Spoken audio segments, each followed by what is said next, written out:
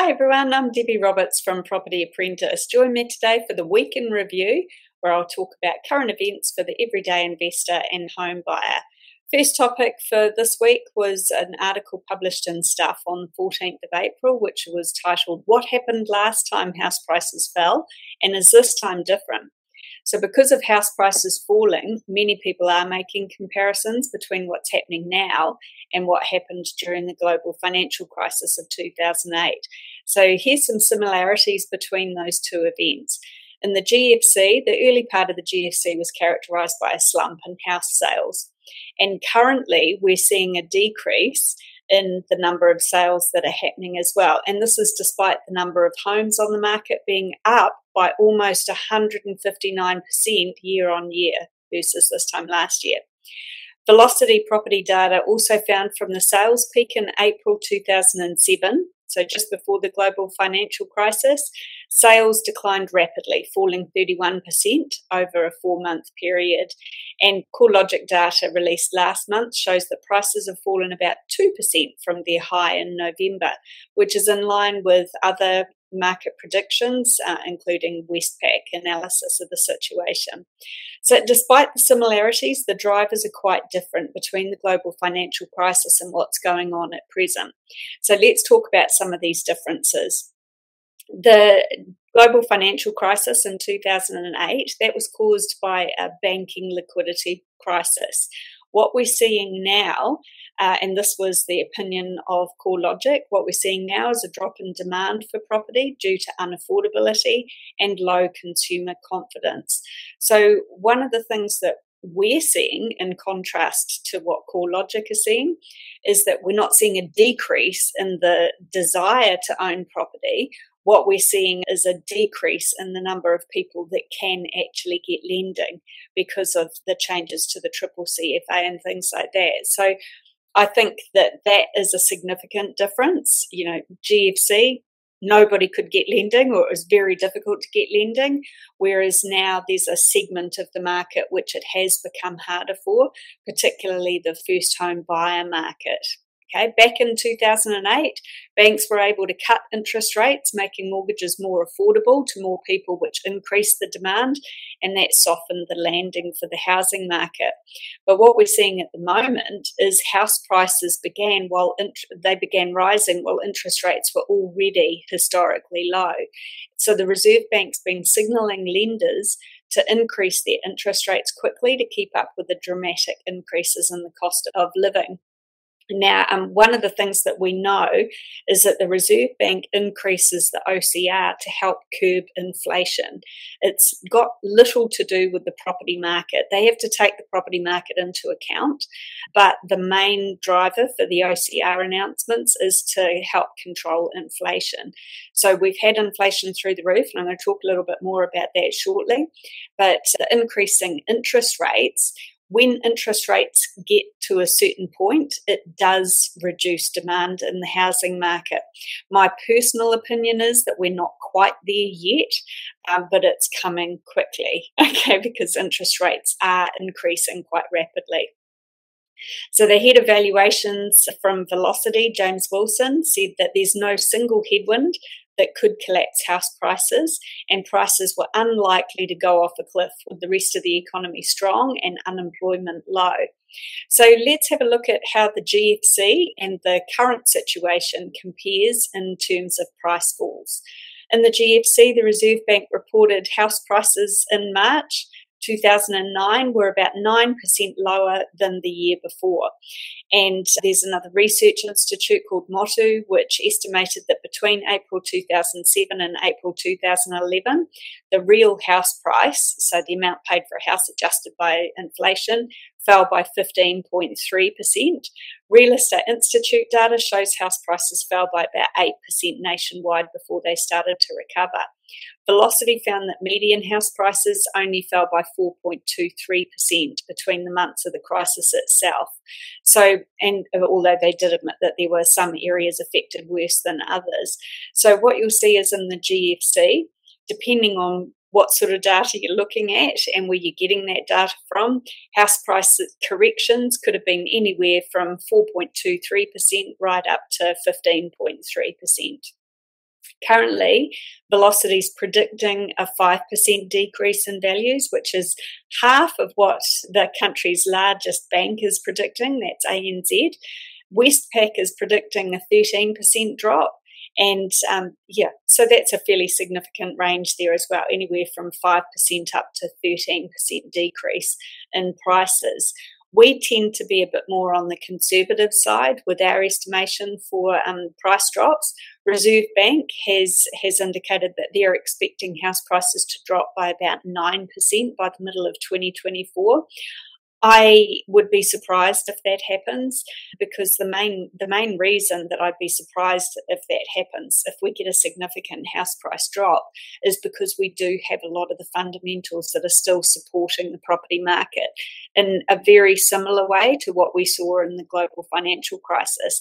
But the biggest difference between the global financial crisis and now is that in the GFC, everyone was hurting financially. So there were a lot more mortgagee sales, a lot more motivated vendors. We're not seeing that same level of motivation in the market at the moment.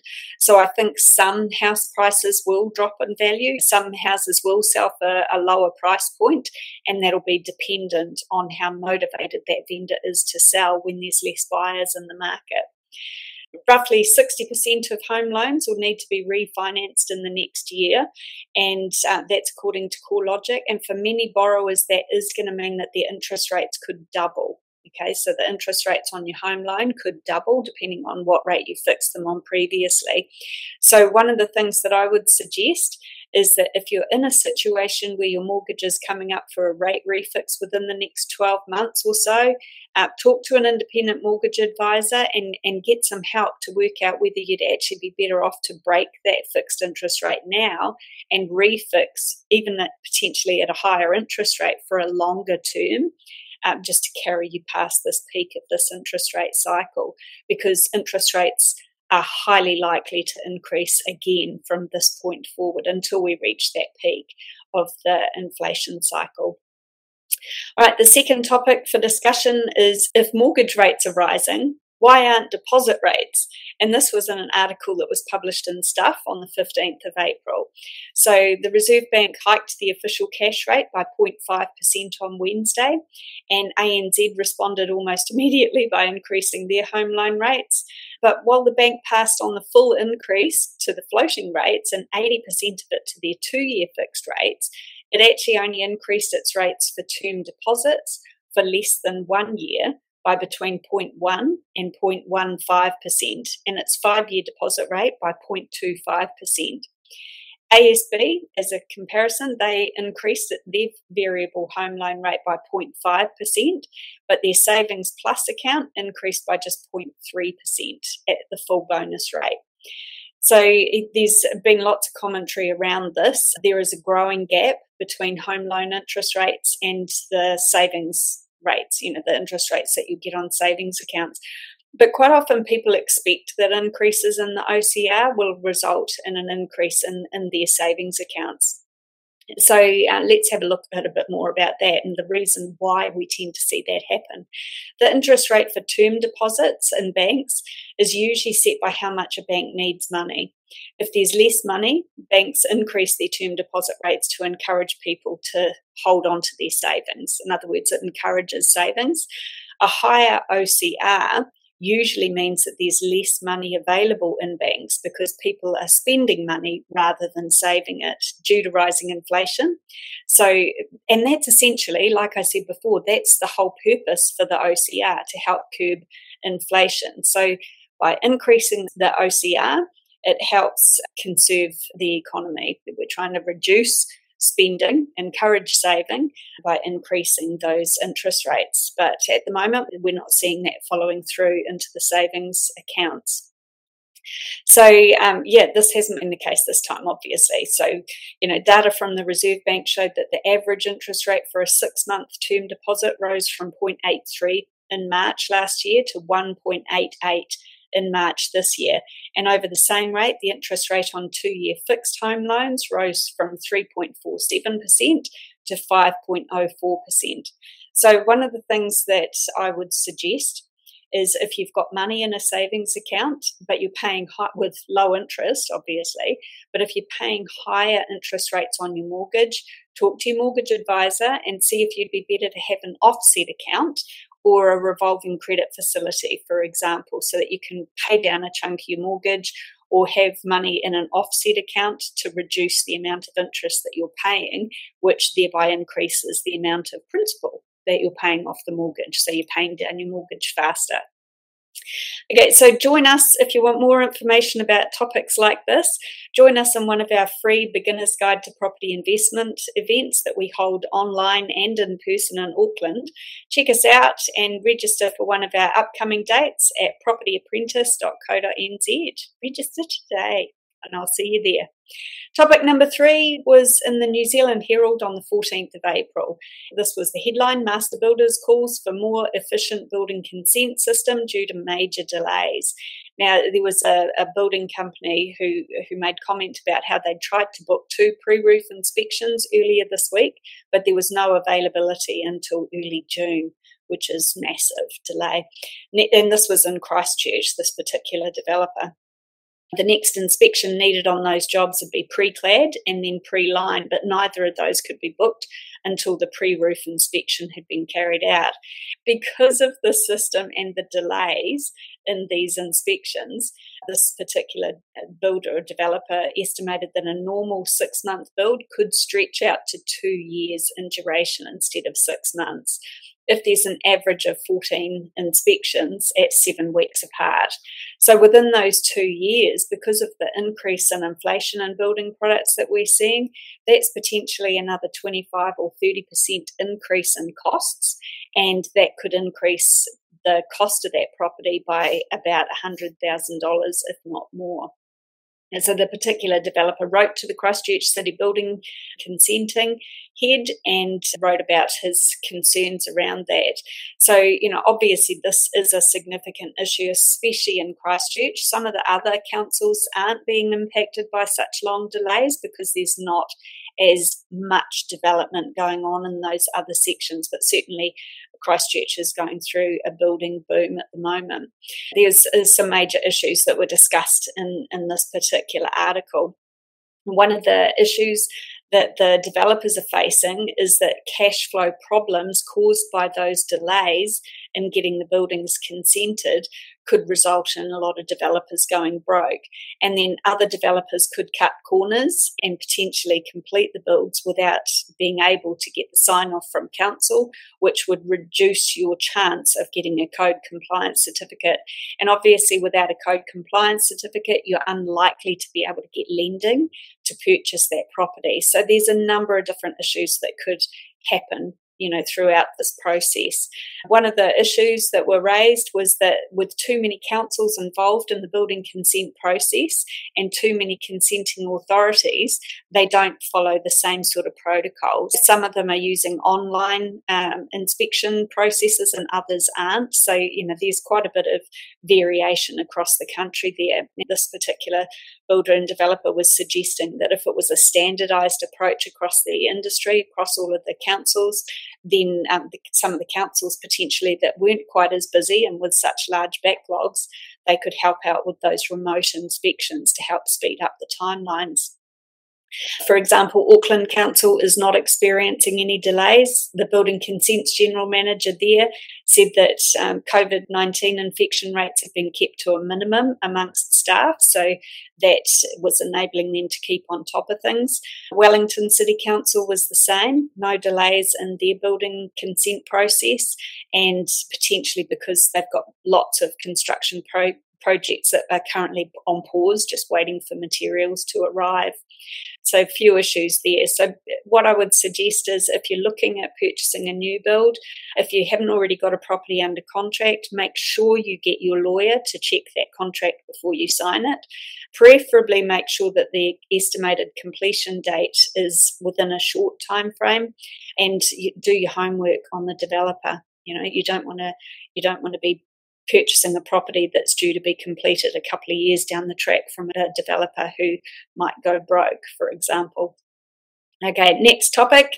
This was an article published on News Hub on the 18th of April. Home buyers increasingly resorting to pooling their resources. And what we're seeing in this article was that people are more and more receptive to the idea of purchasing property with friends rather than waiting until they've saved enough deposit on their own. So, for example, a median income household would currently take about 11 years to save for a standard deposit, so standard 20% deposit to buy a home, if they were able to put aside 15% of their income each week. But for people who are single, obviously that could take twice the time. So more people were open to purchasing property with someone other than a partner or spouse if they weren't in a situation where they had a partner or spouse, buying a house with a friend or another family member, for example, because it would mean that together your deposit would be larger, which helps to reduce the mortgage. There's a few things to be aware of in this, and that is that in order to purchase a property as a co-ownership, quite often the banks will still require both of you individually to be able to afford the entire mortgage on your own. Okay, this is the loan servicing side of things. So again, get good advice from an independent mortgage advisor so that they can put your loan application with the bank that's most suited to both of your situations, or all three of you if there's more than two involved. Okay, get good legal advice before you enter into a co-ownership of a property. Understand your rights and responsibilities, and make sure that you set up an agreement before you enter into this contract, just to understand all of the exit points. Like if someone wants to sell the property, then what happens? If one of you wants to sell and the other one doesn't, what do you do in that situation? Cover off all of those exit strategies. Now, the last topic for today's session was an article that was published on OneRoof on the 18th of April, and the headline there was "Why Sellers Are Likely to See More Cheeky Offers on the Table." Kelvin Davidson wrote this article. He's the chief economist at CoreLogic, and he made some pretty interesting comments here. So the first point that he was talking about was that the Reserve Bank steps up the pace. So the OCR is now sitting at 1.5%, and inflation expectations are a major concern for the Reserve Bank. And mortgage rates have already risen and will likely continue to rise in response to the increasing OCR. The Reserve Bank's indicated that they will continue to increase the OCR, so expect that in the May announcement, which will show further increases in interest rates. Mortgage interest rates, a 1 to 2 year fixed rate, is highly likely to hit the 6% mark, if not higher, over the next few months. And I think potentially what people should be doing is budgeting to make sure that they can afford their mortgage if interest rates are at 6%, but even higher than that. You just want to make sure that you've got a decent buffer in your cash flow there to allow for that. And sometimes it could mean that you'll have to cut back on a few extra expenses, like instead of going to the hairdresser quite so often, you might colour your hair yourself at home, just for an example. So lots of different things that you can potentially look at to reduce your expenses in order to continue to pay the mortgage. But again, like I said earlier, if you've got fixed interest rates coming up, fixed mortgage rates coming up within the next 12 months, talk to your mortgage advisor, work out whether it's better for you to break your current rate and refix for a longer period of time, or whether you're better off to hold the course and just wait until that interest rate comes up and then cross that bridge when you get to it. So something else that you can look at doing is splitting up your mortgage. So, if it's better for you to wait until your interest rate comes up for renewal, at that point, it might be worthwhile looking at splitting your mortgage into different terms. So have part of it fixed for just 12 months, part of it you might keep floating so you can pay that down as quickly as possible. Remember that the long-term average interest rate over the last 20 years, for 1 year rates, the long-term average has been about 6.5%, just less than 6.5%. So we're still actually below the long-term average for our interest rates at the moment. It just seems crazy high compared to the low interest rates that we've all got used to over the last few years. So point number 2 was that more weakness for volumes and value in March. So a decrease has been observed in sale activity, so less properties have been selling.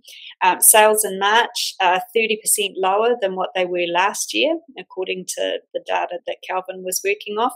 Property sales continue to drop as mortgage rates increase, lending remains restricted, all those sort of things that we've talked about earlier.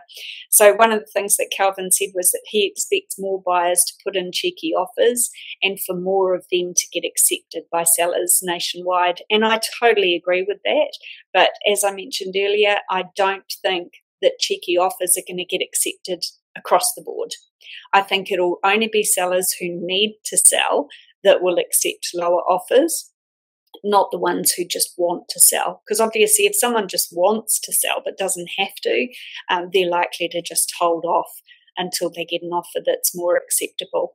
But for the vendors that are in a situation where they need to sell, when there's less buyers in the market, they might not have much of an option but to negotiate on price.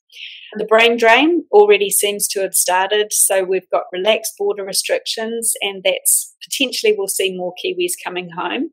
But at the moment, the latest migration data shows more New Zealand citizens are leaving than are coming in. So in net terms, the last 3 months add up to a seasonally adjusted total of around 1,200 since November. Okay, so that means 1,200 more people left New Zealand than came in. And again, that will affect the property market because potentially that's 1,200 less buyers in New Zealand now. Obviously, not all of the people that have left New Zealand would have been interested in purchasing a home. So, we'll see what happens. But quite often we do see the strength in the property market is reflected by what's happening with migration.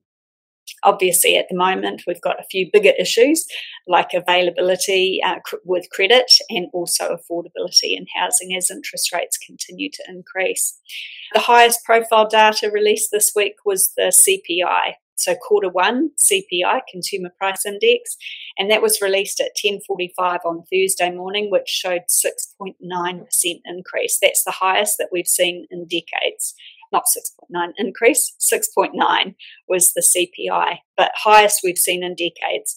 And having the benefit of hindsight, that actually supports the Reserve Bank decision to increase the OCR by 0.5% rather than the more conservative choice, which was 0.25%. So I think we'll just wait and see what happens over the next few weeks. And then we'll see if inflation starts to show signs of slowing down a bit.